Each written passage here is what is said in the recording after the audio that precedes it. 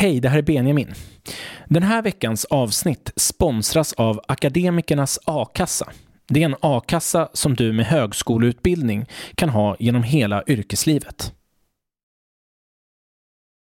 När jag läste A Little Life, exempelvis, som jag tycker är de senaste 10 årens största läsupplevelse för mig.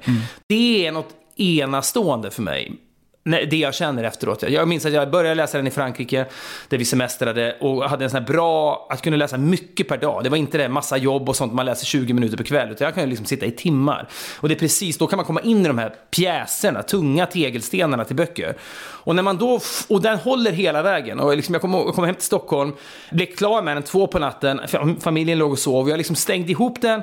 Och bara liksom gick och ställde mig vid fönstret och tittade ut över liksom Surbrunnsgatan och bara bölade i 20 minuter för att för lika mycket som att jag var berörd av boken, som att den här känslan jag känner nu vet jag kommer liksom att sippra iväg ifrån mig, och jag vill inte det. Jag vill liksom leva kvar i den här känslan nu.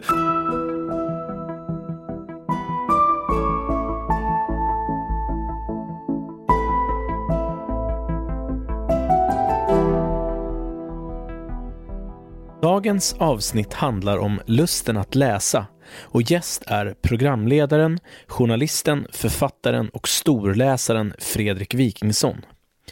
Vi samtalar om skälen till att läsa, om böckers potential att förändra oss och hur litteraturen är särskilt bra på att beskriva vad det innebär att vara människa.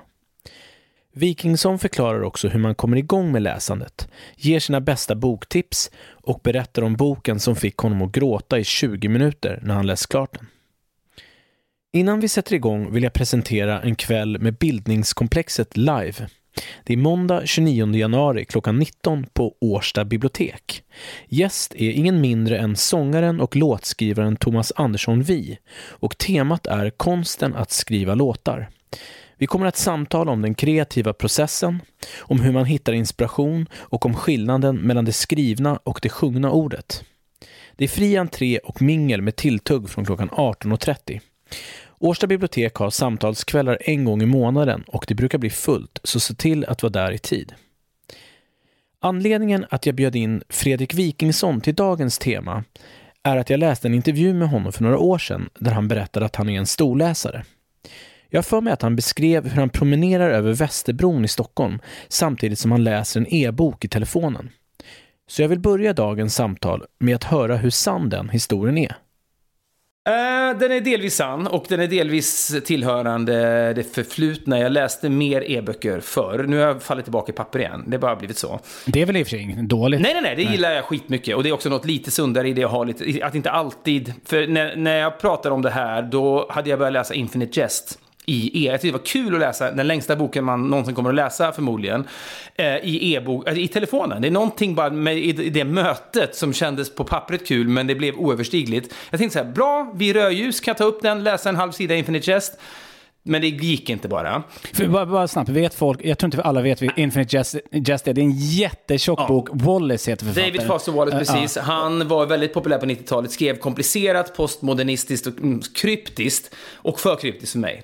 Typ 1200 sidor. Ja. Minst. Alltså, den är enorm och så han är briljant och smart. Dave Eggers kom precis efter honom, skrev också på det där smarta, emotionella sättet. Men ibland kan det också bli så jävla brainy att man bara inte orkar riktigt. För det kan vi prata senare om, vad egentligen läsupplevelsen ska vara för en. För ibland kanske man inte vill ha det där supersmarta och intellektuella och liksom bara svindlande. Ibland vill man också bara såsa ner sig. Men ibland, alltså det är en sån formfråga för mig. Men det var inte Västerbron, det var Tranebergsbron, för jag bodde i Bromma då. Och jag lyssnade på en ljudbok då. Och det var ju lite före telefonljudboksboomen vi lever i nu med Storytel och alla de här, BookBeat och sådär. Då var det mer att man laddade hem det via iTunes, och jag har då jämt med fan på att lyssna på Dostojevskijs Idioten på engelska. Varför engelska? Nej, men det fanns inte på svenska. Nej. Tror jag då. För det var så jävla sällsynt med liksom digitaliserade ljudböcker. Den fanns, den var 22 timmar lång. Och jag gick då från Ålsten där jag bodde till Frihamnen där jag jobbade varje morgon. Det tog 1 timme 40 minuter. Sen samma sekund vi fick barn så gick inte det att ursäkta att man var hemifrån onödigt länge på morgonen när det var så kaotiskt. Så att då var jag tvungen att börja ta tunnelbanan och spårvagnen. Men under den här perioden på 2-3 månader när jag promenerade långt, då lyssnade jag på den och andra ljudböcker. Och Idioten tog jag mig faktiskt igenom. Men det var tortyr. Ja, vi kommer ju komma in på de liksom, tekniska grejerna. Så jag tänker ljudbok kontra läsning, pappersläsning. Men var det så också att du ändå faktiskt gick runt och läste i telefonen? Du kunde liksom läsa ut böcker från början till slut i din telefon. Och ett kort tag, under kanske liksom 1 års tid möjligen. Max egentligen, för att det var någonting, det var som en ny förälskelse egentligen. Vad kul, jag kan läsa när jag vill. Man behöver inte ens tänka, man kan resa utomlands och läsa böckerna utan att släpa på dem. Det har ju alltid varit när man var en stor läsare för orkar jag släpa med mig de här 4 böckerna? Eller ska jag gambla på att jag hittar 2 på Arlanda och 2 dit jag åker? Så kommer man till Frankrike så finns det inga böcker på engelska där, så nej, då går ju inte det. Så man var alltid tvungen att göra den kalkylen. Men när man plötsligt då insåg jag har ju böckerna med mig jämt, och kommer jag på att jag vill läsa en annan bok, då är det bara att fixa den. Det var ju berusande, och så tänker man, det här är klart att det här inte finns någon väg tillbaka från det här. Men uppenbarligen så fanns det en väg tillbaka. Varför tappade du det? Det är för att det är ju någonting med dopaminpåslaget telefonens övriga funktioner erbjuder som gör att så fort boken blir det minsta transportsträckig eller tråkig, det måste böcker få vara. Men då åker man ur den där appen och åker in i en annan app istället. Och det blev för distraherande. Så att jag tänkte att det här går inte. Exakt. Det där är saker som vi absolut kommer djupdyka i. Men först vill jag bara prata lite grann. Du och jag har en gemensam nämnare som du säkert inte känner till. Det finns en sajt som heter Boktipset. Den är ju idag, alltså den finns bara på nätet. Den fanns förut som app, men de har liksom inte uppdaterat den. Så att gränssnittet är ju 90-tal. Ja. Och för de som inte vet vad Boktips är, nu finns det ju många sådana sajter som är typ Goodreads och sånt där. Man lägger in allting man läser, man betygsätter, och så kan olika algoritmer ta fram tips då på andra böcker som är liknande. Och så visar det sig då kan man ju se alla andra medlemmar som är med. Och då var det en medlem som jag matchade mest med. Jag hade 24% match på den här. Och det var Fredrik Wikingsson. Och det var så roligt, för jag var inne igår och kollade så här, vad har du läst under åren? Och det är ju en brokig samling böcker som du läser. Och jag ser att vi har ju många beröringspunkter. Bland annat har vi ju sonderat mycket i klassikerna. Du har ju läst, bland annat har du läst Moby Dick. Den är tuff att läsa. Den läste jag för ett par år sedan. Den tyckte jag var riktigt tung. Ja, men jag kan tänka mig att när jag upptäckte Boktipset, det här är ju länge sedan, vad fan kan det här vara? 2000, alltså tidigt 2000-tal? Sent 90-tal till och med kanske. Ja, 05 ska jag säga. Ja, så tidigt. Ja, precis, så kanske det är. Men då blev det väl också, okej, nu måste jag bygga upp en profil här. För om jag bara fyller i böckerna jag läser och så är jag inte inne i en läsperiod, det tar för lång tid. Så det blev ju böcker jag har läst i mitt liv då. Ja. Så Moby Dick kanske jag har läst 10 år tidigare. När man var liksom så här 20 och nu jävlar ska jag bekanta mig med klassikerna. Så att jag kan tänka mig att de betygen man eventuellt satte då omdömena var jävligt höftande. För det var så länge sedan man hade läst dem. Men fan vad sjukt, jag har inte tänkt på länge Boktipset. Nej, och jag förstår det. Jag använder den ju för att bara kunna komma ihåg vad jag läser. Men det som var intressant, du har läst Moby Dick, du har läst Dostojevskij, du har läst många av de svenska klassikerna. Och sen har du lagt in, och det här är ju för att öka antalet böcker du har läst, det är Tintin. Du har läst in mycket Tintin, och jag tycker det är godkänt. Men en sak som är roligt där, Tintin i Kongo har du gett betyg 5. Är det max eller? Max 5. Okay. Så att jag såg så här rubriker framför mig. Löp. Fredrik Wikingsson har gett Tintin i Kongo en 5. Det är kontroversiellt. Ja, men visst var det så. Jag måste bara tänka mig tillbaka till processen här. Att när man då man betygsätter Moby Dick. Och så här är en massa andra böcker som är som Moby Dick. Så scrollar man snabbt. Just det, den har jag läst. Bra, det kan jag betygsätta den. Man ville snabbt bygga upp ett liksom betygarkiv. Exakt, det är så. Ja, så då kan jag tänka mig att liksom så här, okej, vad fan. Och så dyker plötsligt Tintin-böcker upp. Vilka har jag läst där? Mystiska stjärnan, ja. Och den där, kan den få en 4-5. Koxilasten hade jag läst, ja. Och sen säkert då Tintin i Kongo. Ja. Det gick nog undan där. Det var inte så att Tintin i Kongo, den ska jag låna på biblioteket så jag kan betygsätta den. Nej. Utan det gick ju undan, men jag minns väl den med värme. Ja, uppenbarligen. Nej, men det jag ville fråga dig då, det är att jag vill veta hur du gör dina val. För att det är ju ändå, som jag upplever, en liksom sofistikerad läsare. Så att först och främst, känner din omgivning till att du är en, som jag ändå vill kalla det, sofistikerad läsare?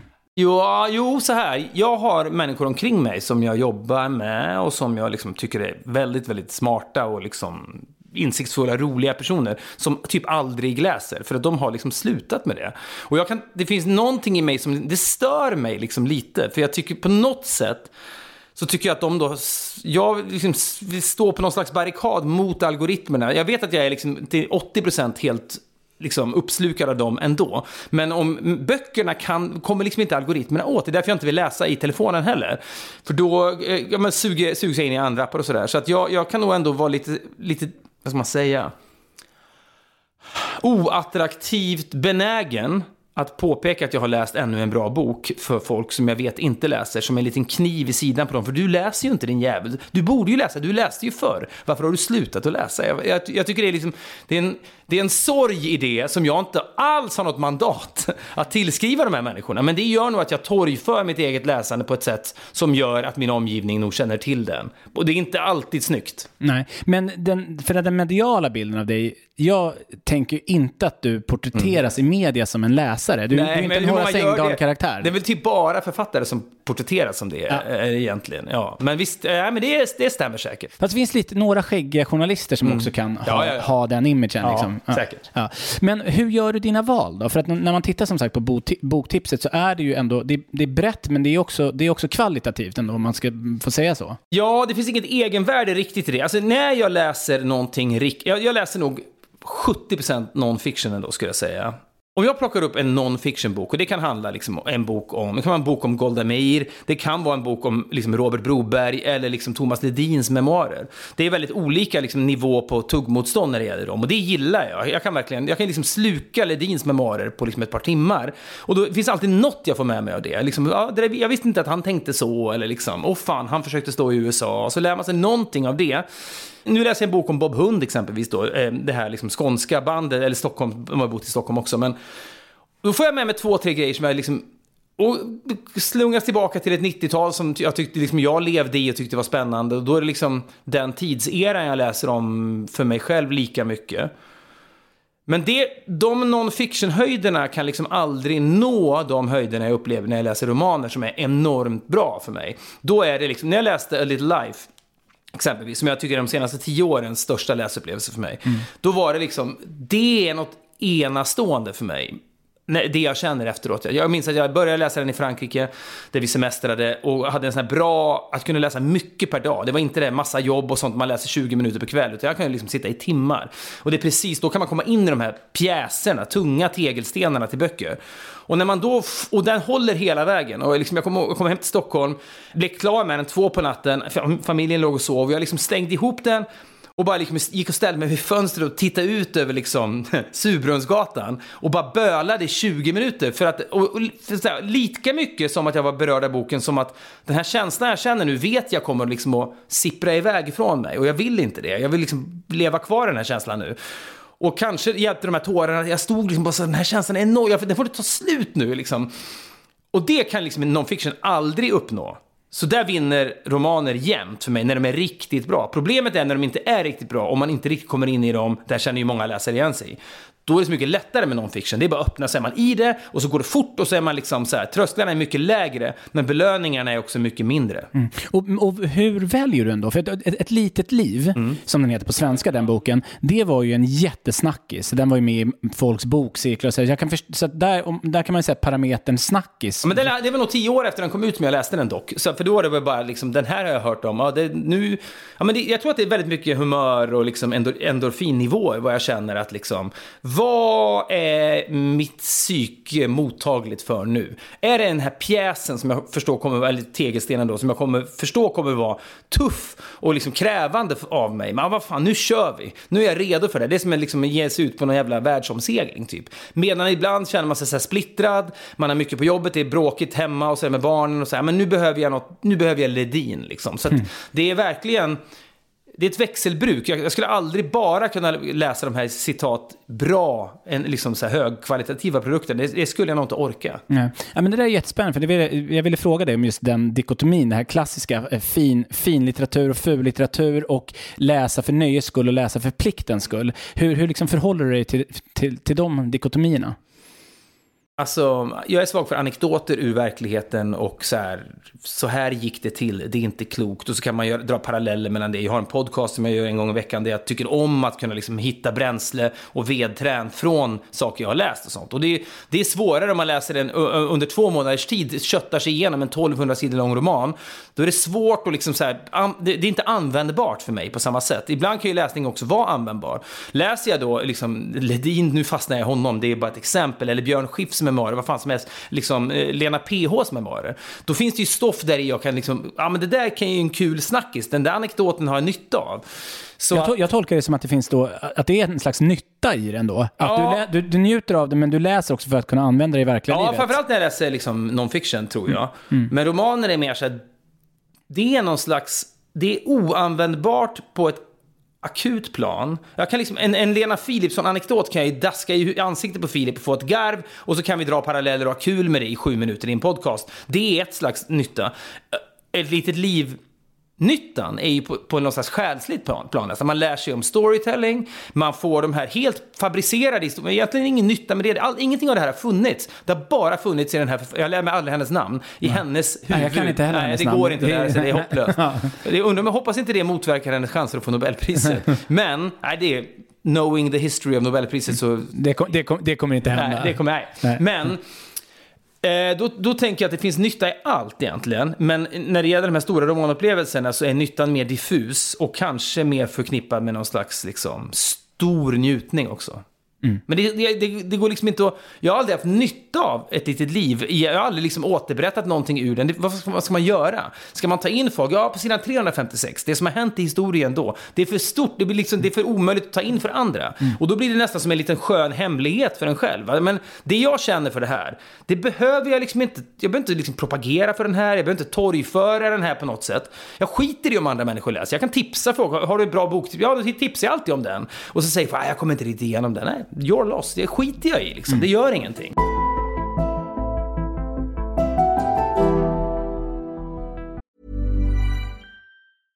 Hey, I'm Ryan Reynolds. At Mint Mobile, we like to do the opposite of what Big Wireless does. They charge you a lot, we charge you a little. So naturally, when they announced they'd be raising their prices due to inflation, we decided to deflate our prices due to not hating you.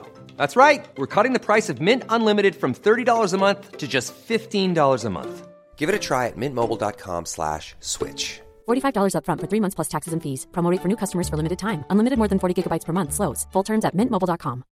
Wow. Nice. Yeah. What you're hearing are the sounds of people everywhere putting on Bombas socks, underwear, and T-shirts made from absurdly soft materials that feel like plush clouds. Yeah, that plush.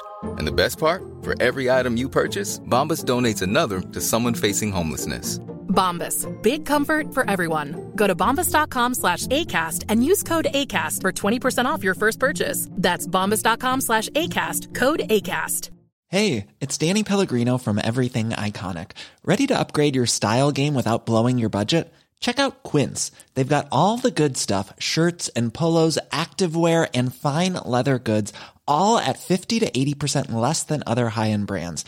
And the best part? They're all about safe, ethical, and responsible manufacturing. Get that luxury vibe without the luxury price tag. Hit up quince.com/upgrade for free shipping and 365-day returns on your next order. That's quince.com/upgrade. När du läser och samlar på dig de här romanerna, de här tunga romanerna som ändå får dig att böla i 20 minuter, kan du se att de har påverkat dig som människa på något sätt? Det, absolut. Men jag kan gilla de där stora läsare. Jag kommer ihåg när jag läste Don DeLillos Underworld, som är också en jävla tegelsten. Och den läste jag när jag var i Turkiet under en vecka när det var värmebölja. Jag var där för att skriva en artikel om Bodrum som resmål. Hade ingenting att göra. Och det var liksom så, jag tror det var 50 grader i skuggan. Och airconditioningen slogs ut konstant. För det var så mycket, alla som på hotellet körde ju airconditioning. Så det var strömavbrott hela tiden. Varmt som djävulen. Och jag drack hyggliga mängder rom som jag hade upptäckt då. Så jag satt på mitt rum. Orkade inte ta mig an Bodrum riktigt, för det var för varmt. Och så hade jag den här boken som var som en portal till något annat. Efterkrigshistoria i USA. Och den boken var också en av de här stora romanläsupplevelserna. Och likt ett litet liv så finns det ingenting att peka på i dem som är kunskap egentligen, utan det är mer känsla som kunskap. Alltså jag vet, om jag ser Don DeLillos Underworld i bokhyllan så får jag en känsla och minns hur jag kände och fortfarande känner i någon mån under de här 800 sidorna och upplösningen. Samma sak med ett litet liv, så det är liksom, det är en abstrakt känslomässig kunskap som jag tycker är jävligt intressant, att det, och det, jag vet inte ens om det är någonting, det är en väldigt flyktig känsla ju. Men det är någonting större än alla de här faktagrejerna som jag kan ta till mig, där trösklarna är mycket lägre. Ja, jag skulle vilja dra den här klassiska trötta liknelsen med man käkar snabbmat kontra att käka nyttig sallad. Nu älskar jag snabbmat. Det är ju liksom motsvarigheten till Lena PH och sådana saker. Det är kul, det går snabbt och så. Men de här stora livsverken, du nämnde ju då Idioten, Dostojevskij. Jag är ju ett stort fan av rysk litteratur. Och det är så att det är ingen snack om att det är bitvis jäkligt mycket transportsträckor. Det är tråkigt också. Och det är ju verkligen som att stoppa i sig ytterligare en quinoa-sallad och bara, det här är inte så kul. Men efteråt så är det någonting häftigt som händer. Och jag menar ju på, jag har i alla fall blivit klokare. Jag tycker just Idioten tar ju upp så här att Idioten, utan att vi går in på detaljerna kring det, men det är ju en människa som förintas av sin egen godhet. Myshkin, va? Ja, Myshkin. Han liksom det är ju liksom Dostojevskijs syn på vad som händer när man är så snäll, att man är mjäkig. Att vara alltigenom god är inte ett eftersträvansvärt mål. Man måste också kunna liksom ha lite balls och stå upp för sig själv. Det tycker jag den här boken säger. Alltså det är en 800 sidors exposé över vad är godhet. Det är ju helt enastående att kunna berätta det. Och det är väldigt få moderna författare, tycker jag, idag som kan ta sig an den uppgiften så som de här ryssarna kan. Så det vill jag ändå slå ett slag för, att jag tycker att så efteråt när jag läst dem så har jag 10 år senare kommit på, just det, nu när vi har den här debatten på tv, det är ju det här han har försökt säga. Men jag tycker det är fantastiskt när litteratur som har liksom det trösklar inblandat, det skrevs för länge sedan, men när det säger något sant om en människan som är lika sant nu som då, och man inser det är klart att man känner, då blir det ju också som att man bygger någonstans en bro från sig själv till, när fan skrev han Idioten? Sent 1800-talet? 1870-80. Ja, men vet så här, då blir det ju, det blir någon slags människosläkteförenande upplevelse som är ännu starkare ju äldre boken är på något sätt. För man vill alltid tro att vad hände ens det 1800-talet? Fanns ens det? Och, liksom, och när man då betänker att det finns tidlösa karaktäristika hos människor som han snappar upp redan då. Jag kommer ihåg när jag har inte läst den boken, men jag såg filmatiseringen av, heter den bara Tristram Shandy eller? Vet ej. Ja, men jag tror att det här är en bok på 1500-1600-talet. Det brukar beskrivas som den första postmoderna boken eller sånt där. En enormt tjock roman, en biografi, en fiktiv biografi över en man som heter Tristram Shandy. Och boken börjar dagen när han föds i något slott någonstans. Men det händer så mycket i slottet så att de kommer aldrig vidare. Så den utspelar sig bara egentligen under den dagen han föds. I, inte vet jag, 600-700 sidor. Och den har alltid kallats omöjlig att filmatisera. Så gjordes det ändå ett försök med Steve Coogan och Rob Brydon som också är en jättemeta. Det är lika mycket om skådisarnas upplevelse och sådär. Men filmen var härlig, men var inte tillräckligt så här, okej, orkar jag med en bok från 1600-talet som är liksom 700? Det är inte säkert jag gör. Översättningen kommer vara jätteavgörande för hur min upplevelse blir. Det har stoppat mig uppenbarligen. Men bara tanken på att någon är så påhittig på 1600-talet. Nu kanske någon sitter och lyssnar på det här och vet om att den kom på 1800-talet, att den var 200 sidor. Jag vet, detaljerna kan jag inte. Men det är någonting med det där när man inser att fan, de var jättesmarta och insiktsfulla förr också. Exakt. Det är en banal insikt, men den är slående varje gång. Jag skulle säga att den är viktig, därför att idag, vi lever ju i en tid där allt som fanns bakåt är ju egentligen de var ju dumma i huvudet. Ja. Vi utvecklas ju hela tiden en framåtrörelse. En inbillad framåtrörelse. Vi tror ju också att, jag tänker ju mycket med den identitetspolitik som vi ser idag också i Sverige, att där vi inte kan lära oss någonting av en äldre vit gubbe med skägg i Ryssland. Vad fan har han att säga till oss? Vi har gått vidare. Och det där är inte, så att du har helt rätt. Man kan gå tillbaka med Shakespeare slutet på 1500-talet, början på 1600-talet, Don Quixote av Cervantes. Det är precis samma saker. Det är tidlösa livsvisdomar i de här 400 år gamla böckerna. Och jag ska också säga om Idioten att det dåliga med att lyssna på den på ljudbok var ju att det är så många namn och du har inte det här dramatiskt personage, du kan bläddra till början, just det var den här personen när du lyssnar på ljudbok, utan du blir helt lost då. Det var problem. Däremot ska det ju sägas att den är ju jävligt rolig också. Den är ju dråplig, och det är också någonting med det när man kanske inte garvar rakt ut på Tranebergsbro, men när man går och kluckar för sig själv åt någonting som var avsett att vara kul på 1860-talet. Det är också ett mirakel. Det är ett mirakel. Ja. Och humor åldras ju alltid väldigt dåligt. Uselt, ja. Så att det är helt otroligt. Men finns det något verk, top of mind, som du kommer på nu som du tycker har förändrat dig? Nu ska jag tänka. Alltså jag gick i naturvetenskapligt gymnasium och var en plugghäst och var på väg mot KTH och liksom den världen så att säga. Sen fick jag ett års paus och gjorde lumpen, och då förändrades jag inom citattecken genom att jag liksom upptäckte litteratur och liksom du vet, Bob Dylan, artister som skrev liksom texter som också var intressantare än det jag hade konsumerat innan. Och under det året så tänkte jag så här, det är ju skriva jag vill hålla på med. Och så sökte jag journalisthögskolan, vilket alla lärare på journalisthögskolan, när man säger varför går du här, och så säger man men jag tycker det verkar kul att skriva, det är ju deras mardröm, de vill ha nyhetsmurvlar liksom, och så här. Och det var skitmånga som var som jag som bara, skrivande verkar kul, det här tycks vara en väg in till det, vilket det verkligen inte nödvändigtvis behöver vara. Men då konsumerar jag ju väldigt mycket, alltså den bok som har förändrat mig mest, och det är ingen roman tyvärr. Jag kan återkomma att fundera på om det finns en sån också. Nej, det behöver inte vara en roman. Nej, men när Jan Gradvall släppte en bok som hette Essäer, artiklar, recensioner eller något sånt där. Den tror jag kom 1993-94. Jag tror att den kom ut när jag gjorde lumpen. Och han var en skribent som var verksam inom ett skrå som var stort i England långt före det blev stort i Sverige. Han har säkert inspirerats jättemycket av brittiska skribenter, tror jag. Jag visste inte att det fanns den typen, för det nådde liksom inte Sundsvall där jag bodde då. Det fanns inga fredagsbilagor där uppe som jag visste om fanns. Det fanns inga liksom coola nöjesguiden eller liksom intrig och alla de här tidningarna. Jag fattade liksom inte att det fanns. Journalistik för mig, det var ju Sundsvalls tidning och liksom så här, Svenska Dagbladet kanske. Inte för att jag någonsin läste Svenska Dagbladet. Men när jag fick den här boken i min hand och insåg att det går att skriva om så mycket olika saker och att det går att tjäna pengar och försörja sig på det. Det var liksom helt omtumlande för mig. Att han kunde då skriva, ja men du vet så här ska man dricka en espresso, man ska stå vid en zinkdisk och man ska ha en karaff med iskallt vatten, det får inte vara isbitar i, vet. Vad fan är det här? Det är skitkul att läsa, det var liksom en whiff av liksom New York och London och Stockholm, och så satt man i sitt pojkrum i Sundsvall och tänkte så här, det här är inte klokt att man kan göra det här. Och mina lärare på journalisthögskolan, det är det sista de vill ha elever som skulle skriva om hur man dricker en espresso. De vill liksom så här, nu ska du liksom gräva i kommunarkiven här och sådär. Men hade den boken inte kommit ut, då tror jag inte att jag hade blivit varse om att det fanns den typen av berättande. Så det var asviktigt för mig.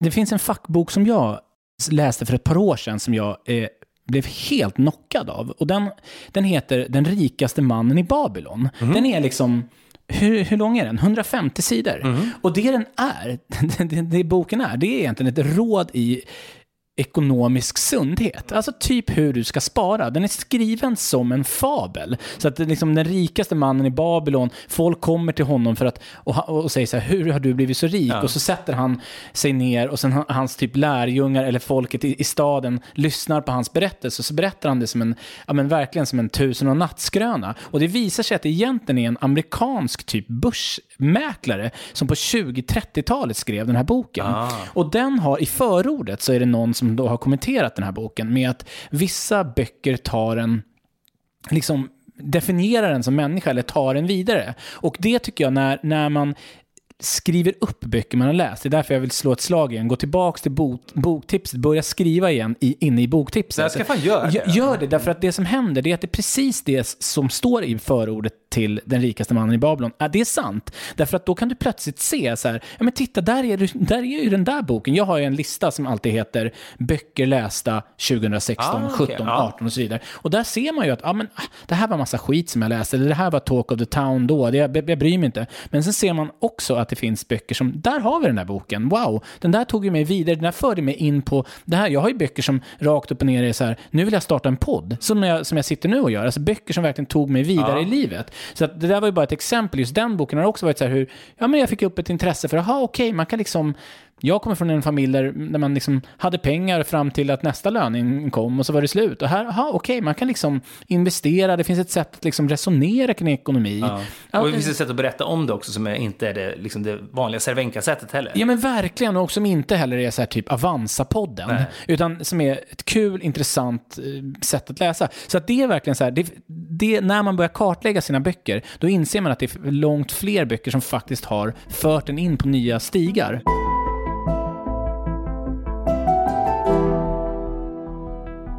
Vi ska prata om det här med att människor inte läser idag. Du nämnde att du har personer som tidigare läser som inte läser. Och det är ju så här, du vet, staten gör allt. Nu snart är det vecka 44, då är det läslov. När vi var små hette det höstlov. Ja. Nu heter det läslov för att staten gör allt för att få folk att bli intresserade för läsning. Vad tycker du? Är det oroväckande att folk läser i mindre utsträckning? Kanske, ja. Jag blev väldigt glad. Och det fanns en anledning, tror jag, att det klippet fick vingar för någon vecka sedan bara när Dejan Kulusevski, fotbollsspelaren, som ju inte är sinnebilden av en läsare för att han är ett fotbollsspelare givetvis, men också liksom, han verkar liksom så här fladdrig i sin personlighet bara. Han är ung också, han är 20. Ja, verkligen. Ja. Och han sa då i det här klippet, men fan, förr så att jag bara spelar FIFA och sådär, men nu tycker jag att det är asmäktigt att läsa. Nu försöker jag verkligen lagt undan FIFA, och jag säger inte att det är liksom ytterligheter som måste ta ut varandra sådär, men han var verkligen så här, han hade fått en nytändning på läsning. Det var något med det som var så jävla rörande och fint, tycker jag. Och man tänker så här, kan det inspirera folk? Jag vet inte. Han är en bra fotbollsspelare som många gillar liksom. Och så pratar man om Zlatan-boken, den fick folk att börja läsa. Men fick den att fortsätta läsa kan man ju också diskutera liksom. Jag har ju inget bultande hjärta som så här ligger sömnlös över andra liksom, att det läses mindre. Är det viktigt att läsa då? Behöver vi bekymra oss för att folk inte läser? Ja, det kan inte jag. Det känns neurologiskt typ. Jag kan inte svara på det. Jag kan tycka att så här, för mig är det, om jag kan sitta och ha en lång lässtund, då tänker jag bra, jag kan fortfarande koncentrera mig på en grej. Fan vad bra, men går jag på bio så stänger jag av telefonen alltid också och sitter i 2 timmar och kan koncentrera mig på den grejen. Sen är det lite mer krävande att läsa än att bara få en historia kastad i ansiktet på sig som man får på bio. Men jag gissar, så här, människan fanns ju innan det fanns liksom skriven text också, och det gick väl helt okej liksom. Så att jag vet inte om det är liksom någon fara för mänskligheten riktigt. Men du säger neurologiskt, men jag tänker, vi har ju ändå varit inne på alla de sätt som man kan bli berikad av när man läser. Ja. Så är det liksom någonting som, är det en aspekt av mänskligheten som personer går miste om och som vi vill att fler ska få ta del av? Ja, för mig är det ju så, men samtidigt finns säkert en aspekt av mänskligheten som jag går miste om, som människor som ägnar sig åt det tycker sig, hur fan kan du inte spela rollspel? Det är liksom så otroligt kreativt, man går in i en annan värld. Människor som inte spelar rollspel, de går verkligen miste om en stor aspekt av mänskligt tillfinnande eller existens. Så det är ju en del av att bli berikad, men det finns ju andra som jag inte ägnar mig åt. Så jag vet faktiskt inte hur alarmerande, jag vet fan inte. För hur ska vi förstå de satsningar som görs? För uppenbarligen så, alltså det kommer ju hela tiden såna här larmrapporter, eller så blir man glad, nu har det vänt lite, nu läser folk mer. Varför tror du att det liksom på samhällsnivå verkar vara så viktigt då? För att det är greppbart, antar jag. Att det är så här, om nu blir... Det var som jag var på något föräldramöte, min dotter började gymnasiet, och så sa de så här, matte är viktigt även om man går humaniora ämnen. För att om man är dålig i matte så är det lätt att man upplever sig själv som dum, och då kan andra ämnen paradoxalt nog bli lidande. För om man känner sig dum och inte förstår matte, då tycker man att det är okej typ att vara dum och inte förstå liksom SO också. Så matte är någon slags liten kanariefågel i gruvan för ens pluggande typ. Även om man kanske inte ens har matte i 2:an och 3:an av gymnasiet, beroende på vad man går. Men på samma sätt kanske liksom läsning är, om läsning går ner och så går betyg ner och tänker folk att det går en rät linje däremellan, så har det att göra med TikTok och telefoner. Det där vet jag, liksom, jag kan ingenting om det. Och det är lätt att låta helt dum om man bara... alltså så här, ingen säger ju att man är oförståndig om man propagerar för att läsande är asviktigt. Men ingen fel skjuter det heller riktigt. Så jag vet faktiskt inte. Det är the easy way out att säga det. Genom de här satsningarna så har vi ryggen fri på något sätt. Ja, exakt. Det har blivit liksom en sanning att det är bra att satsa på det här. Ja. Men jag vill säga vad jag tror ändå. Jag hörde en intervju med Lena Andersson. Hon har varit gäst i min podd flera gånger. Det hon ofta pratar om, det är att vi har blivit vetenskapsfixerade. Vi pratar hela tiden, en studie visar att, eller det är först när en psykologisk studie har visat hur människor gör si och så. Jag tänker på alla de här lyckostudierna. Nu säger experter att det här gör dig lycklig. Jag får lite så här, fan, go fuck yourself. Nej, men lite så här, att det finns andra områden där vi kan lära oss om mänskligt beteende. Och hon menar ju på att litteraturen kanske är särdeles bra på att berätta om vad människan är för någonting. Vi pratar om det, böcker från 1600-talet, Dostojevskij från slutet på 1800-talet är, tycker jag, mycket skickligare på att prata om vad det är att vara människa än vad en studie från Harvard kan göra. Ja, så är det verkligen. Men sen är det också så här, det har ju skett ett uppsving av dokumentärfilm de senaste... Det har funnits länge förstås, lika länge som det har funnits film, typ, framförallt när kamerateknik och sånt blev liksom billigare på 60-70-talet sådär. Men från 2003-2004 minns jag att det började komma dokumentärer på bio. Det var en film som heter Capturing the Freedman som jag minns jag gick och såg på bio. Den var jättehäftig. Fan vad sjukt att det går att se på bio en dokumentärfilm, och den är liksom lika mycket känslor och sånt som en spelfilm har, och är liksom ännu tillgängligare, och det har ju hänt. Det är inte klokt, det är ingen som har hittat på det här. Jag behöver inte tänka att det är en kamera som står och filmar, eller att det är ljussättning och alltihopa. Och då kom det skitmycket dokumentärer, och det har ju liksom verkligen fortsatt bara. På gott och ont, i den vågen kom ju Super Size Me, och så blev det okej. Så människorna som gör dokumentären är också intressanta, för de trycker i sig en massa pommes frites från McDonald's. Det är det filmen handlar om. Ja, det blir ju lite mer konstruerat och kanske. Sen har jag gjort ganska mycket tv inspirerat av det också. Men jag menar, de bästa av de här dokumentärerna säger ju också någonting om hur det är att vara människa. Och det fanns ju inte som alternativ när Shakespeare eller liksom när Dostojevskij skrev böcker. Alltså, men är det bättre än en dokumentär? Det vet jag inte. Nej. Så att jag tycker ju också att de bästa dokumentärfilmerna kan ju verkligen konkurrera, tycker jag, med romanerna ibland, om vad det är att vara människa. Ja, men det har du helt rätt i. Du nämnde också att det här med distraktionen. Alltså först började du läsa på telefonen e-böcker, och sen så kom apparna och så kom dopaminflödet. Jag fick en fråga från en lyssnare som heter Fredrik Wikingsson som känner till honom, jag följer honom på Insta. Ja, det gör han har skolat om sig till sjökapten, tror jag. Ja, men du vet mer än vad jag vet om Fredrik Wikingsson, men han hälsar i alla fall och vill ha svar på den här frågan. Hur stoppa dopaminflödet från appar och kunna komma igång med långläsning? Jag tycker ordet långläsning var väldigt fint. Att det handlar om att kunna sitta obrutet och läsa. Vad är ditt tips där? Ja, du vet, tänk om jag skulle svara nu. Men köp ett hus i södra Frankrike och sitt och när du har bra utsikt. Det är skitlätt. Och så, så stänger du av allt och så har du dåligt internet där. Och så är det varmt ute. Du kanske har en drink bredvid dig. Ja, men somrarna för mig, jag får mycket läsning gjord för att jag är inte hemma. Och när jag byter miljö så är det lite lättare att också byta digitala vanor, tror jag. Det är någonting, sitter jag hemma och läser. I morse, då var så här, jag hade lite tid innan jag kommer hit. Ska jag öppna Bob Hum-boken? Ska jag börja med Henrik Berggrens andra världskrigs böcker som... Landet utanför. Ja, precis. Jag läste 1:an och jag har 2:an och 3:an där hemma. Fan vad spännande. Det där blir toppen. Jag vet att jag är i goda händer med honom. Alltså, jag har ju bara 40 minuter. Jag drar igång Golda med Helen Mirren istället, om Golda Meir. För att jag har lite för lite tid. 40 minuter är för lite, känner jag, för att det ska bli den här lässtunden. Och redan där säger det ju någonting om hur fördömt mitt läsande är hemma. För vad 40 minuter är väl kanon. 40 minuter är långt. Det är ju det. Ja. Men då känner jag så här, då är det tröskeln lägre att bara dra igång iTunes, få igång Golda på nolltid och säga jag är inne i det liksom. Fredrik Wass råkar då veta, gillar att vara till sjöss ju. Men om han är, då skulle jag åka till någon annan plats och sätta mig och läsa. Om man liksom, det är lägre tröskel, jag pratar mycket om trösklar här, men det är ju det handlar om. Att när man bryter lite vanor och sånt, då är det lättare att se läsande som någonting man kan gå till när man har tid över, än när jag är hemma. Så att jag vet fan, det första handlar om att bryta det digitala mönstret, att liksom så här, hitta det är därför bio är bra för mig. Då finns det en regel för mig, här stänger jag av telefonen. Och då, det finns ingenting att snacka om. Visst är det är barn på någonting som där något kan hända, då får jag väl ha på den då.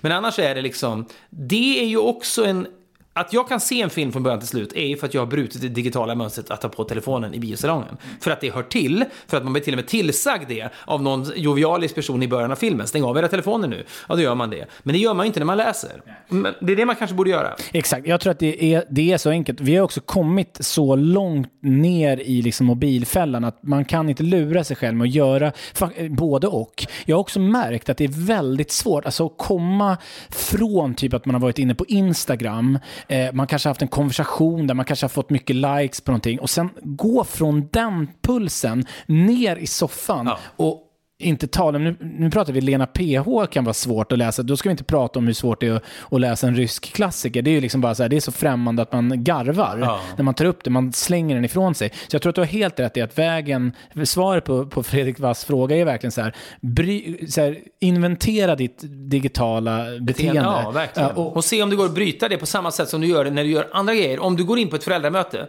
då vet du, det ser inte bra ut här om jag sitter och scrollar telefonen. Nej. Det är liksom katastrof. Om någon ser det, då blir det så här. Jag har en kompis som var på den här humorgalan som, jag vet inte om det är 4 som visar den nu, men det är liksom både humorpriset och barncancergalan, ett och samma, vilket är ett orent märkligt upplägg som de kör på med. Och han sa det också, att där inne det är massa sjuka barn där inne. Det är massa sorgliga inslag de visar hela tiden. Där hade han bara bestämt sig när jag gick in. Jag tar inte upp telefonen. Hur trygg jag än är att jag inte är i bild, så syns jag i bilder jag sitter och scrollar. Och då handlar det om ego, att man inte vill bli liksom påkommen med att vara okänslig. Men samma sak där, han bestämde sig bara att telefonen finns inte i 2 timmar nu. Och det gick ju jättebra. Man måste göra det även när man läser, tror jag. Har du jobbat med några så här tekniska saker för att bli bättre, snabbare? Har du jobbat med så här snabbläsning? Nej, eller? jag tilltalas, eller har i perioder tyckt det var coolt att läsa på diagonalen och kunna läsa snabbt och sånt där. Har du gjort seriösa försök? Nej, det har jag väl inte. Så fort jag ser hur de där teknikerna går till så blir jag väl liksom lite avtänd bara. Det är någonting, det kanske också är att man inte vill upptäcka att man inte är så bra på det. Jag läser nog ganska snabbt, och folk, liksom Filip som jag jobbar med, han säger ju alltid att jag läser snabbt för att jag skummar också. Men jag framförallt i non-fiction-böcker så har jag ganska dåligt samvete kring, okej, nu vet jag vad det här handlar ju om, den här aspekten. Där har jag redan läst massa, jag tror inte det kommer något nytt här. Då är jag mer nyfiken på de här sakerna jag inte visste någonting om. Då kan jag liksom, ofta när jag läser memoarer eller biografier, vad som hände fram till att de fyller 18, det intresserar inte mig så mycket. Jag har ganska otraumatisk barndom själv. Om jag vet att, visst, John Lennons barndom formade ju en stor del av hans konstnärskap. Ja, då börjar jag nog ändå läsa det. Även om det är 7:e boken om honom jag läser. Men barndomsskildringar är generellt tråkiga. Ja, men Bob Dylan som jag också är besatt av, han hade ingen speciellt intressant barndom. Du behöver ju inte läsa om att han var med i någon talangjakt här eller där när han var 14. Bort med det. När flyttade han till Minnesota eller liksom till Minneapolis tror jag han flyttade till. Ja, det är lite intressant. Då är han inte 17 och börjar bli en person. Det kan jag läsa. Framförallt när han flyttade till New York. Då är jag med. Men när han var liksom 4-5 och skrev någon dikt till sin mamma, nej, det får jag skippa då. Så det är mitt sätt att liksom diagonalläsa. Du var inne tidigare på ljudboken. Jag har, det där är ju en klassisk debatt. Hur är det ens att läsa? Och då jag tänker att från början så var ju läsning någonting som man gjorde högläsning. Jag tänker alltid att ljudboken är en form av högläsning. Och dessutom bra skådisar eller ljudboksuppläsare som gör åt den. Så det tycker jag är ett sätt att faktiskt läsa. För då kan man göra det vid sammanhang också som man annars inte kan läsa. När man diskar, när man promenerar och åker tunnelbana. Tunnelbana är ett exempel, då kan man ju absolut läsa. Sen har jag gjort en ytterligare grej som jag har märkt. Den tycker jag funkar allra bäst med, apropå distraktion. Det är att lyssna och läsa samtidigt. Så jag har ljudboken på samtidigt som jag läser texten. Så att jag har gärna pocketboken framför mig, så låter jag ljudboken ligga på. Då blir det som en metronom. Men då tvingas man framåt kanske. Ja, den håller takten. Så att och dödar dagdrömmande. Det är det som jag tycker är spännande. När du har en röst i örat så kan du inte sväva iväg. Och skulle det vara så att man gör det, då gör man ju bara så som man gör när man läser. Då läser man om och då får man ju trycka på tillbaka. 15 sekunder tillbaka så läser man om det liksom. Fan, jag har aldrig tänkt på, aldrig hört om, men jag förstår verkligen grejen att det är som att du liksom verkligen spänner fast säkerhetsbältet och det blir åka av på ett annat sätt. Ja, och det är från 2 håll då liksom. Det är både visuellt och auditivt liksom. Fan vad bra. Hur fick du den idén? Nej, men jag tror att det liksom föddes i med att många av de här apparna har ju liksom texten rullar ju på samtidigt. Man kan kolla så det bara börjar. Ja, den gör det. Wow, shit, eller så här. Men problemet är då har man ju telefonen också, det är det. Ja, men det kan man lösa genom sin padda. För då kan man, där har jag bara sett till att man har liksom ljudboksappar och sånt. Alltså att det är det enda du har. Så du har inget annat på din padda. Bra. Det blir som en reader liksom. Ja, det blir en reader, precis. Och nu behöver jag ju verkligen bara så här, om man vill så kan man ha det på en MP3-spelare om man skulle vilja göra det. Men jag har ändå, sen när jag har dragit på min ljudbok och sen tagit upp pocketboken, då är det inte så att jag kommer att bli suktad av att gå in. Det är när jag håller i telefonen. Det är då det kan hända.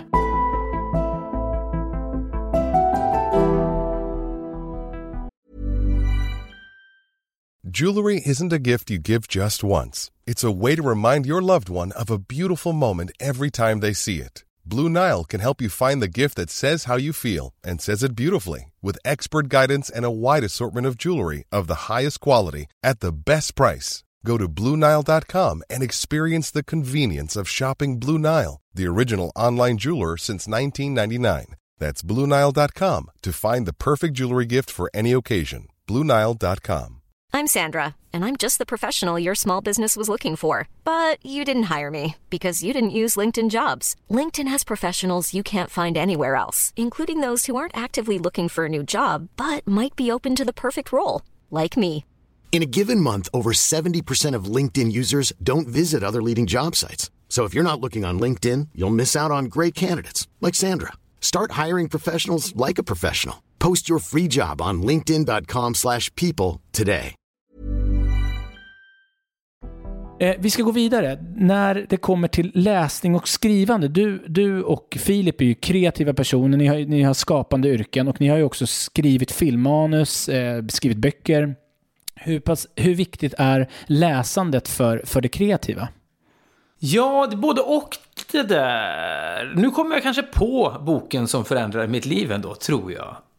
Jag undrar om inte P.O. Enquists Livläkarens besök är nog den boken som jag blev mest förändrad av på något sätt. Nu ska jag inte besvara 2 frågor samtidigt, men det blir ju lite som att jag gör det ändå. För jag har aldrig varit med om att jag har läst en bok som har påverkat mitt sätt att prata, alltså inte i resten av livet kanske. Men när jag läste Livläkarens besök, som var den första boken av P.O. Enquist jag läste, och därför var jag obekant med hans sätt att uttrycka, berätta och skriva, formulera sig. Och det var påtagligt hur, det jag läste var mellandagar, jag var hemma i Sundsvall och hälsade på mina föräldrar i mitt pojkrum och låg där och slukade den här boken. Och så här, en historisk roman som inte känns dammig, det var lite nytt för mig, det är liksom, så här, och den är skriven jättenyss, den var typ, jag undrar om jag läste den ganska snart efter att den hade kommit ut, så det här är alltså en man som går omkring nu och har skrivit det här, som utspelar sig förr och känns som nu men ändå då, och han hade den här väldigt lakoniska, ibland lite naivist, jag kan inte liksom rätta beskrivningsorden för dem, det är recensenter bättre på, men jag upplevde det som okomplicerat men därför nästan avancerat. Man förstår att den här jäveln kan formulera sig krångligt om man vill, men det behöver inte han, så han formulerar sig väldigt enkelt istället, och då blir det ännu starkare på något sätt. Så det fanns en verbalitet i det enkla på något sätt. Och jag minns att Filip var då på resa i USA någonstans, och jag skulle skriva ett långt mejl till honom och sammanfatta massa jobbgrejer och massa annat. Jag blev bara jävligt skrivsugen av att ha läst den boken också. Och skrev då ett mejl, och sen tänkte jag, vänta nu, det här gick undan nu och det var mitt i natten, så jag måste bara kolla vad fan jag har skrivit här. Och så tänkte jag, vem är jag? Så här skriver ju inte jag. Och det var lite genant, och det var lite så här, jag först tog mig några minuter, vad är det som har hänt här egentligen? Vad är det jag försöker, jag har druckit, nej det har jag inte gjort, vad är det här? Är det för att jag tror att jag försöker skriva som P.O. Enquist? Fan vad intressant. Och sen skickade jag det där mejlet, det var inte med det. Och sen bara kanske 2-3 månader senare så träffade jag P.O. Enquist i en bar. Enda gången jag träffat honom. Och jag var ganska full.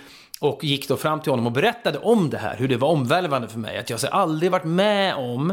Visst har man blivit inspirerad av andra, influerad. Men det här var någonting annat. Och det sitter fortfarande i. Och jag är så spännande att du kommer med nya böcker nu. Vad skriver du om nu? Berätta allt det här. Och jag skrev ett mejl till Filip. Och han stod längre bort och började stå och peka. Han skrev ett mejl till. Och det var så här. Och så han bara stod och lyssnade. Han sa inte ett ord på 10 minuter. Och sen när jag äntligen var färdig med min berusade monolog, så sa han bara: jag använder inte mejl. Och så gick han iväg. Han tog inte in andemeningen av historien alls. Men vad var frågan nu då som jag besvarade med Jo, frågan var ju, nu har du dels svarat på min fråga var ju hur det har påverkat ditt skrivande. Men innan vi kommer in på det så vill jag bara höra på varför blev den så omvälvande? Ja, men det var nog, alltså så här, intrigen i sig, det är ju då att en läkare ger sig in och börjar behandla drottningen eller kungen vid det danska hovet. Det hände på riktigt. Det finns en film som heter A Royal Affair som handlar om det här också. Det är en jättekänd historia i Danmark framförallt. Alicia Vikander spelar ju en av huvudrollerna. Mats Mikkelsen tror jag också. Ja, exakt. Och läkaren heter Struens. Men för mig var det bara, det kanske var en av de, alltså jag hade väl läst historiska romaner om vikingar och sånt innan, men det var någonting med det här som bara kändes som att man togs dit på ett annat sätt. Det kändes liksom, egentligen samma effekt som Idioterna. Så det här är vad det är att vara människa. Men det fanns ju något modernare förstås och tillgängligare i P.O. Enquist eftersom han skrev boken 150 år efter Dostojevskij skrev Idioten. Så att liksom som historiska roman, eller Idioten är ju inte en historisk roman, den utspelar sig i nutid när den skrevs. Men jag läser den som en historisk roman. Medan då P.O. Enquist, jag vet inte fan, det var någonting med framför allt sättet han skrev, tror jag, formulerade sig och tog en in i deras skallar som var fenomenalt, tycker jag bara. Men apropå det du frågade om, hur viktigt det är läsande när man skriver själv. Det är vanskligt också, för att om man börjar imitera andra så blir ju det är man ju inte bra på liksom. Så att det finns någon så här dogma om man ska skriva själv så måste man läsa jättemycket, men det finns också en fara i det, att man blir en tydlig bara liksom ett amalgam av sina influenser bara. Så att jag har väl också varit lite orolig för det ibland när vi har skrivit, jag och Filip. Vi skriver ju ihop också, vi har skrivit 3 böcker och massa artiklar och sånt där. Och det blir ju mest, jag sitter vid tangentbordet och han sitter och nickar eller skakar på huvudet liksom. Så det är mest jag som skriver egentligen. Så kommer han med infall och sånt, de gångerna vi har skrivit. Jag skulle nog egentligen säga att läs mer på engelska då i så fall. För att man inte språket ska liksom uppenbart påverka en för mycket. Då kan ju storytelling och sånt influera en och liksom hur man lägger upp historierna. Men det är en annan käpphäst, men jag begriper inte människor som läser översätta. Alltså framförallt inte om det är på engelska. Det begriper jag inte. Jag läser ju franska, tyska författare, då måste jag läsa en översättning. Men jag är smärtsamt medveten om att jag går miste om mycket. Ja, och det tror jag folk gör bara för att de tycker att det finns en tunn språkbarriär där, att man missar en nyans där. Men jag håller med er. Och är det engelska, framförallt, vi nämnde innan vi satte på räcka, vi nämnde Catch in the Rye, Räddaren i nöden. Där förlorar man jättemycket om man inte läser den på engelska, för den har hans ton, huvudkaraktärens tonåriga och trotsiga. Ja, liksom, och det kommer en svensk läsare. Ja, men det viktigaste ordet i hela liksom, Catch in the Rye är phony. Han tycker att världen består av phonies. Och phony för mig, P-H-O-N-Y, det har ju jag får en association av det. Jag vet inte ens vad de översätter det med i den svenska översättningen, i de olika. Men det ordet kommer aldrig att vara lika träffande som phony var för en tonåring på 50-talet. Nej. Som såg på vuxenvärlden genom det här liksom, trotsiga prismat på något sätt. Men finns det någon bok som du önskar att du hade skrivit? Jag återkommer ju till alla samma hela tiden, men är vi inne på livläkarens besök? Nej, det är väl nog inte då. Nej, men ett litet liv, alltså, det är någonting. På ett sätt är det ju en bragd att göra livläkarens besök, för då tar man någonting som hände på riktigt och så gör man en egen liksom, tolkning av det och får liv i det långt efter att det hände. Det i sig är ju imponerande, men det är också imponerande att uppfinna helt och hållet ett universum som de flesta romaner ju gör. Och att det ändå blir, som Jude som huvudkaraktären och hans 3 kompisar, så levande som de är när jag lägger ifrån mig ett litet liv och har läst ut den. Då, det är mer levande än alla mina kompisar. Det är helt sjukt alltså. Jag vet inte om jag önskar att jag skrivit någonting, för att det är väl liksom, det hade väl varit en känsla av accomplishment när man är klar med det. Men jag får ändå intryck av att det finns en allvarlig sida hos dig och Filip som slår an det vi har pratat om idag. Att det här att berätta någonting om vad det innebär att vara människa. Jag tänker på den här dokumentären som ni gjorde om bandylaget från Somalia, Trevligt folk, från 2014. Det känns som att det finns en vilja där att med Dostojevskiska anspråk, alltså ändå så här att försöka säga någonting. Ni gör det på rätt, ni blandar in humor, men det är mycket mer seriöst än vad man först kan tro. Ja, men vi hade ju problem med den internationellt. Vi tyckte så här, den här historien handlar om integration och liksom ett sätt att så här, ett samhälle i förändring. 3000 somalier kommer till Borlänge där det bor 30 000 människor. Det är en jättestor skillnad i stadsbilden. Och det är jättesvårt att få de här somaliska flyktingarna att integreras i samhället. Och hur gör man då det? Ja, det finns massa olika sätt. Men en person har den här idén att om de startar ett bandylag, då kommer folk på bygden och se dem på stan kanske och säger, är ni med i bandylaget? Hur går det då? Och så pratar man plötsligt med varandra. Det var ju liksom hans big idea så att säga. Och det är liksom så udda att de spelar bandy, för de kommer från Somalia. Och de ska till VM i Sibirien. Det är en sån, men det var den rubriken jag läste i Aftonbladet. Somalia anmält för bandy-VM i Sibirien. Då tänker jag, vad är det som händer här? Det är boken. Ja, men det är det. Ja. Där är man liksom i någon mån hemma. Framförallt om det finns udda inslag i det här. Men man tänker, personen som har kommit på det här är förmodligen udda också. Och den här personen, ja, men det hade varit en historia såklart om det hade varit de här somaliska pojkarna som hade kommit på det själva. Ja, det är också en historia. Men det här var ju liksom en wheeler och dealer som blonderar håret och har snakeskin boots och halsar Red Bull konstant, som har kommit på det här. Efter att ha gått på liksom pumpen med massa andra olika liksom idiotiska idéer. Det här är nästa idé. Och den figuren som också är lite så här Sture Dahlströmsk och typisk liksom skröna figur på något sätt. Patrik som han då hette. Som gör den här typen av grejer. Vi gillar ju att det var en sån opportunist som drog igång det här. Att det är liksom någonting i det som skaver lite. Och det kan finnas humor i det. Och det var det som fick oss åka upp till Borlänge gång på gång och börja filma det här. Och sen tyckte vi att så här, det finns ju roliga aspekter i den här historien som inte bara är de uppenbara, de är dåliga på att åka skridskor och nu ramlar de och sen blir de långsamt bättre liksom. Utan det fanns ju sponsorskap och det fanns liksom, ja, men det fanns massa olika aspekter av det här som var kul. Och det hade vi jobbat med tv i massa år i Sverige och gjort den här typen av lite gränsöverskridande, både humor och allvar, innehåll, som gjorde att vi tyckte, ja, men vi har nog ett mandat att folk kommer fatta att man kan berätta den här historien med humorinslag. För den här typen av historia har ju nästan aldrig det när man gör det i dokumentärform. Det fanns en spelfilm om ett jamaikanskt bobsleigh-lag som var med i OS, som var ju typiskt sån där fish out of water-historia. Det var byggt på en verklig händelse, men i en spelfilm väntar man sig mer humor. I dokumentärer finns det sällan humor. Och det funkade i Sverige för folk liksom accepterade det för att de kanske visste vilka vi var och sådär. Eller så var det berättat tillräckligt bra. Men när vi visade den utomlands, då var det ju problematiskt att det finns, du vet när du är med på dokumentärfilmsfestivaler, det finns nästan inga dokumentärer som också är roliga. Antingen är de bara roliga eller så är de väldigt allvarliga. För det är det dokumentärer är. Och när man ska blanda det, vi håller på med en dokumentärfilm nu som vi tycker har samma mix av, det är ett allvarligt ämne och du ska gråta floder när du ser den, men du ska 20 minuter tidigare ha asgarvat också. Det är svårt grepp. Det är skitsvårt, men jag tycker när man lyckas med det och när man har den ambitionsnivån, då tycker jag man kan uppnå något större. Men har du haft när det kommer till litteratur då, har du haft sådana anspråk när det kommer till litteratur? Eller några drömmar i alla fall, att kunna förmedla liknande berättelser i litteraturen? Ja, men jag tycker ju, nu inser jag en annan bok som påverkar mig jävligt mycket, var Dumskallarnas sammansvärjning, som John Kennedy Toole hette han skrev bara den, tog livet av sig innan den ens kom ut eller någonting. Hans mamma hittade manuskriptet så här. Ja, ibland är ju historien bakom inte samma, man vill alltid nämna det om honom för att man vill hucka folk på boken lite mer. Och det hjälper ju till. Hjälper lite, vad ska man annars läsa? En rolig bok från 60-talet? Ja, exakt. Men jag minns att jag tror huvudkaraktären heter Ignatius J. Riley eller något sånt där. Och han som figur är ju obetalbar i den här roliga och gripande historien om den här liksom överviktiga ensamme mannen som hittar någon märklig kärlek under de här många sidorna. Den har ju också, jag garvade skitmycket när jag läste den, men jag blev också väldigt gripen av den här udda kärlekshistorien med honom och Myrna, eller vad nu heter den här kvinnan som är med i bok, jag kommer inte ihåg det riktigt. Men när han tittar på henne i bokens sista mening med något snett leende och så har de liksom typ fått varandra, men det skaver så in i helvete ändå.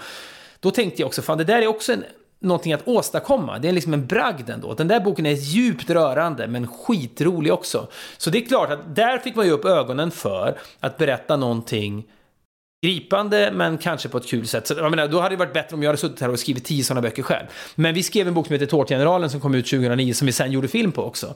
Där framförallt boken är ganska mycket mörkare än vad filmen är. Filmen är egentligen bokens första hälft om att liksom en stad är nere på knäna för att staden har blivit utsett till Sveriges tråkigaste stad. Det är arbetslöshet och det är liksom Ikea lägger ner sitt varuhus. Det har aldrig hänt, men det gör de i den här lilla stan Köping. Och så bestämmer sig en utslagen individ för att liksom, inte olikt den här Patrik-karaktären i Trevligt folk i Borlänge så här. Jag har gått på pumpen massa gånger, nu ska jag prova en ny galen grej. Men istället för att dra igång en somalisk bandelag så ska han baka då världens längsta smörgåstårta för att få dit Guinness rekordbok, sätta Köping på kartan, få lite optimism i stan så att säga. Vi gillar ju den typen av galna liksom upptåg som vill väl.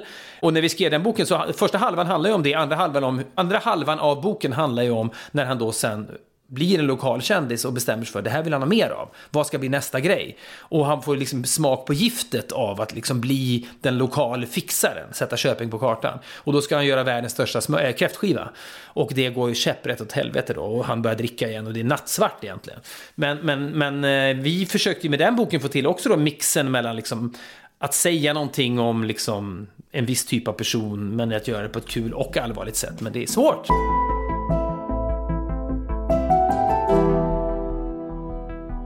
Vi ska avsluta med boktips. Ja. Och jag tänker att vi ska göra det lite tillspetsat. Vi ska ha olika kategorier eller genre. Så att jag skulle vilja börja med att vi tar en bok som är för den som behöver komma igång med läsande.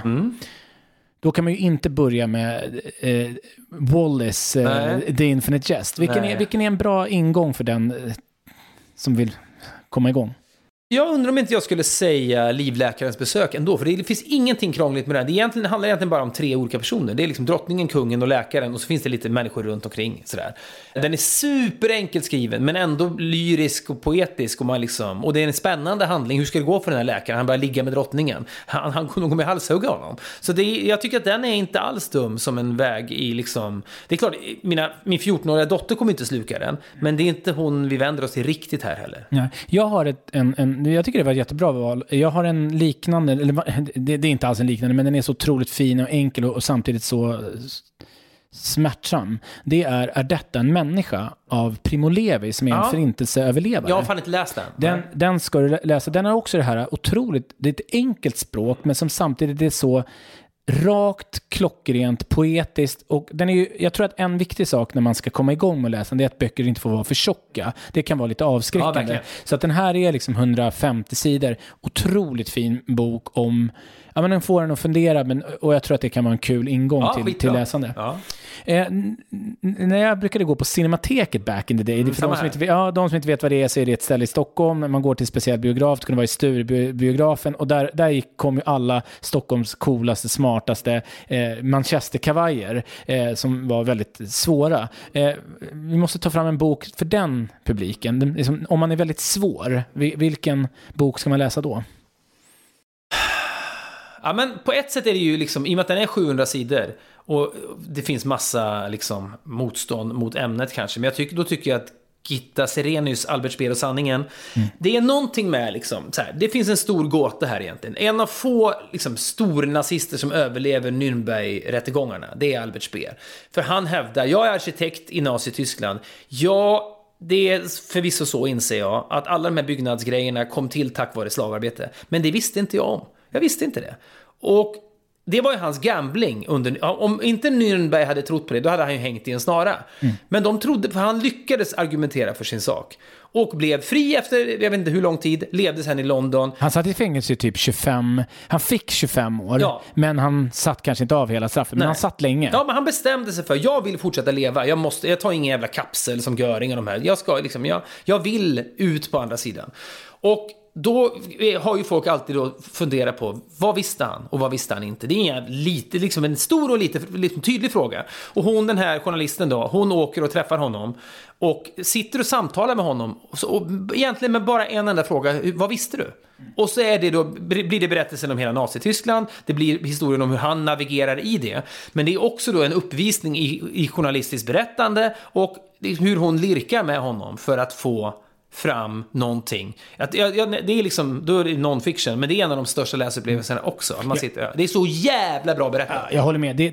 Den är kusligt bra, och man ska komma ihåg att det är det bästa och närmaste porträttet av Hitler som någonsin har skrivits också. För att Albert Speer blev ju helt betuttad. Alltså snack om bromance mellan Hitler och Albert Speer, och de pratade nätterna långa om arkitektur. De pratade ju inte politik särskilt mycket, utan han lärde liksom känna Hitler den sidan som person. Så men förstå också, du ska bli min arkitekt, och vet du vad, du kommer att få mer resurser än någon arkitekt kommer någonsin ha haft. Vi ska bygga 1000-årigt rike. Snacka om att det vattnar sig i munnen på en megalomanisk arkitekt. Det här är en position jag fan inte vill sumpa. Det är inte klokt. Jag kommer kunna göra stordåd här. Och så, okej, hur fan ska vi hinna det här? Ja, men det kommer vi hinna. Ja, men hur ska vi kunna hinna bygga det här? Jo, men vi har jävligt mycket arbetare här. Då vill han ju då föra tesen. Men jag frågade inte vilka de här arbetarna var. Jag var aldrig nere i de här jävla gruvorna. Och så ska man då tro på det. Det är skitintressant. Ja, det är grymt intressant. Sen har vi, det här får du tolka precis som du vill, men hängmattebok. Jag kommer ihåg när jag läste Män som hatar kvinnor av Stig Larsson, första Millennium-boken, att jag typ slukade den igen. Jag visste liksom ingenting om honom mer än att han hade precis gått bort.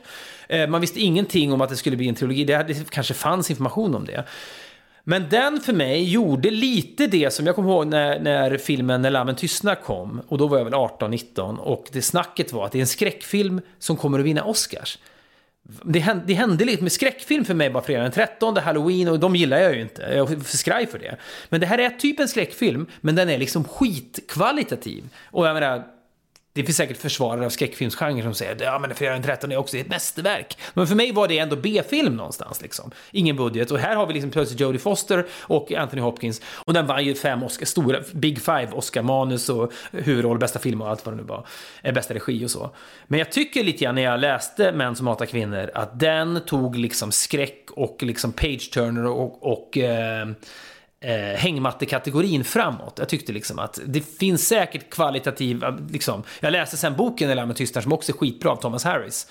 Men jag undrar om inte liksom den som påverkade mig mest var Män som hatar kvinnor. Jag tyckte den var så jävla bra. Och den är väl i hängmattegenren liksom. Det är definitivt. Det är väl kanske den som liksom definierar hängmattan. Jag har aldrig läst den. Och det var lite, vi pratade i början ju om vilka som är, vad är bevekelsegrunderna för att läsa. Varför tar man upp en bok överhuvudtaget? Jag kan ibland komma på mig själv, jag är inte stolt över det här, men när det är för mycket en snackis som är liksom, jag vet att det var någon gång en kul intervju med Horace Engdahl där de sa så här, men är inte Mina drömmars stad, serien av Per-Anders Fogelström, är inte det ändå en otrolig bok? Vet du vad hans svar var?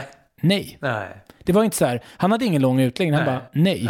Alltså så kan jag känna. Det är lite befriande. Ja, det är lite befriande, och så kan jag känna lite grann med så här snackisar, att det är så här, ska du inte läsa den så bara nej.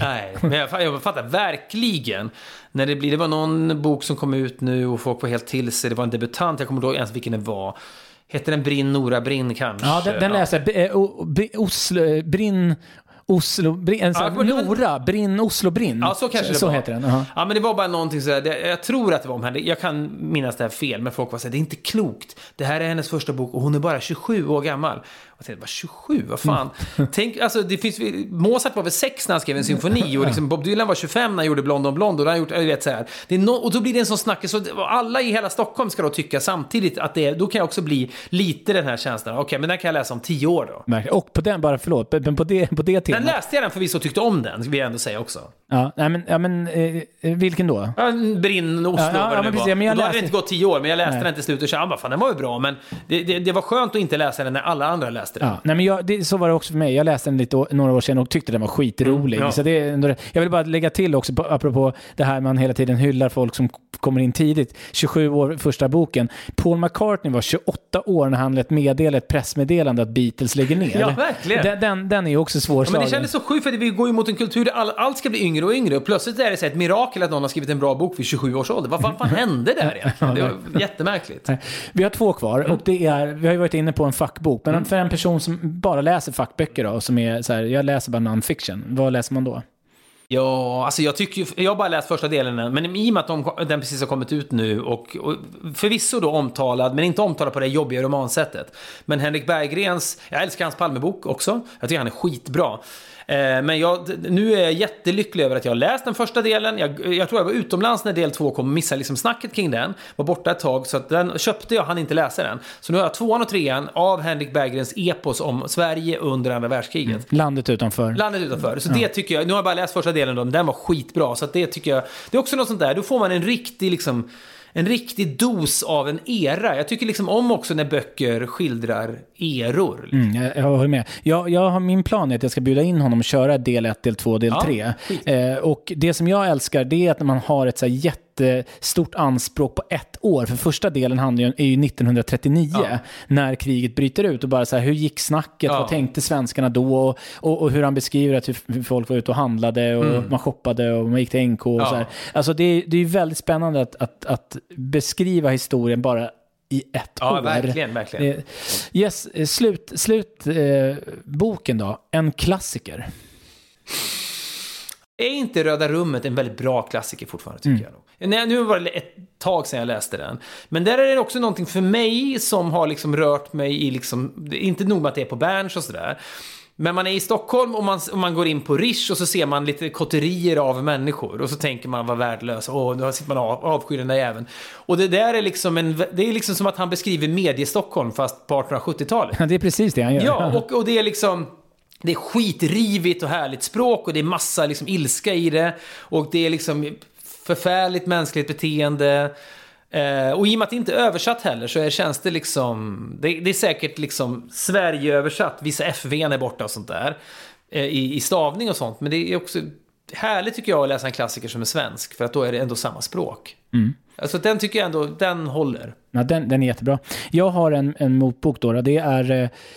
romantiken, alltså man tänker någonstans år 1800 fram till 1850, där tycker jag det skrivs väldigt mycket bra litteratur. Framförallt britterna är helt otroliga, för det slår mig, de har inte ryssarnas existentiella, de har inte tyskarnas ångestdriv, men de har ett jäkla historieberättande. Det är som karaktärer som lever, de poppar ut ur boksidorna och är väldigt catchigt berättade. Det är Jane Austen om då. Ja, precis. Det är Jane Austen, men framför...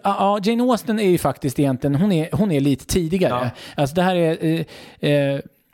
Brontesystrarna är ju de är ju klassiska romantiker.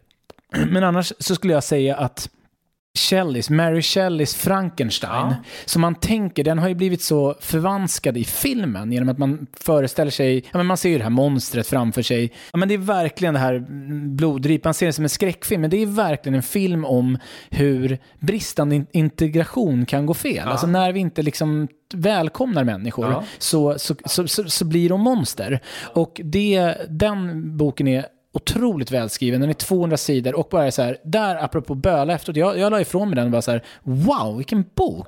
Fan vad kul. Skriven 1818. Ja, det måste jag läsa. Jag har aldrig läst den. Av en 18-årig Mary Shelley. Hon är 18 år när hon skriver den. Apropå Nora spring, Oslo brinner, vad det nu var. Ja. Så den kan jag... 18 år? Hon är 18 år. Det ska jag säga till min dotter, hon fyller 17 i vår. Ja. Nej, men läs den. Du tror att det är en etablerad författare som skriver. Det är hennes debut. Otroligt. Fan, vi har ingen aning om. 18 år. 18. Men de levde ju kort. De gasade ju på för. Hon var väl medelålder. Ja, verkligen. Nu får jag sätta fart här. Verkligen. Fredrik Wikingsson, ett jättestort tack att du kom till min podd. Jättekul var det. Nu blir jag jätteläsugen. Roligt. Ja, tack.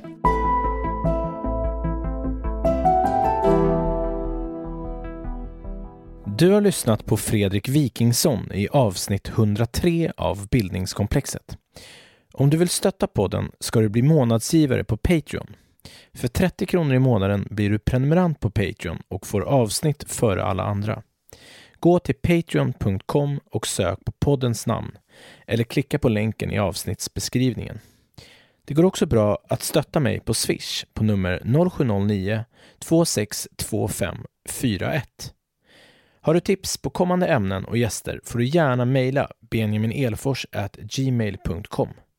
Följ också Bildningskomplexet i sociala medier. På Facebook och Instagram är det bara att söka på poddens namn. Tack för att du lyssnar. Det här avsnittet sponsrades av Akademikernas A-kassa. För att bli medlem, skriv akademikernasakassa.se/bildningskomplexet i din webbläsare eller sök på Akademikernas A-kassa på Google.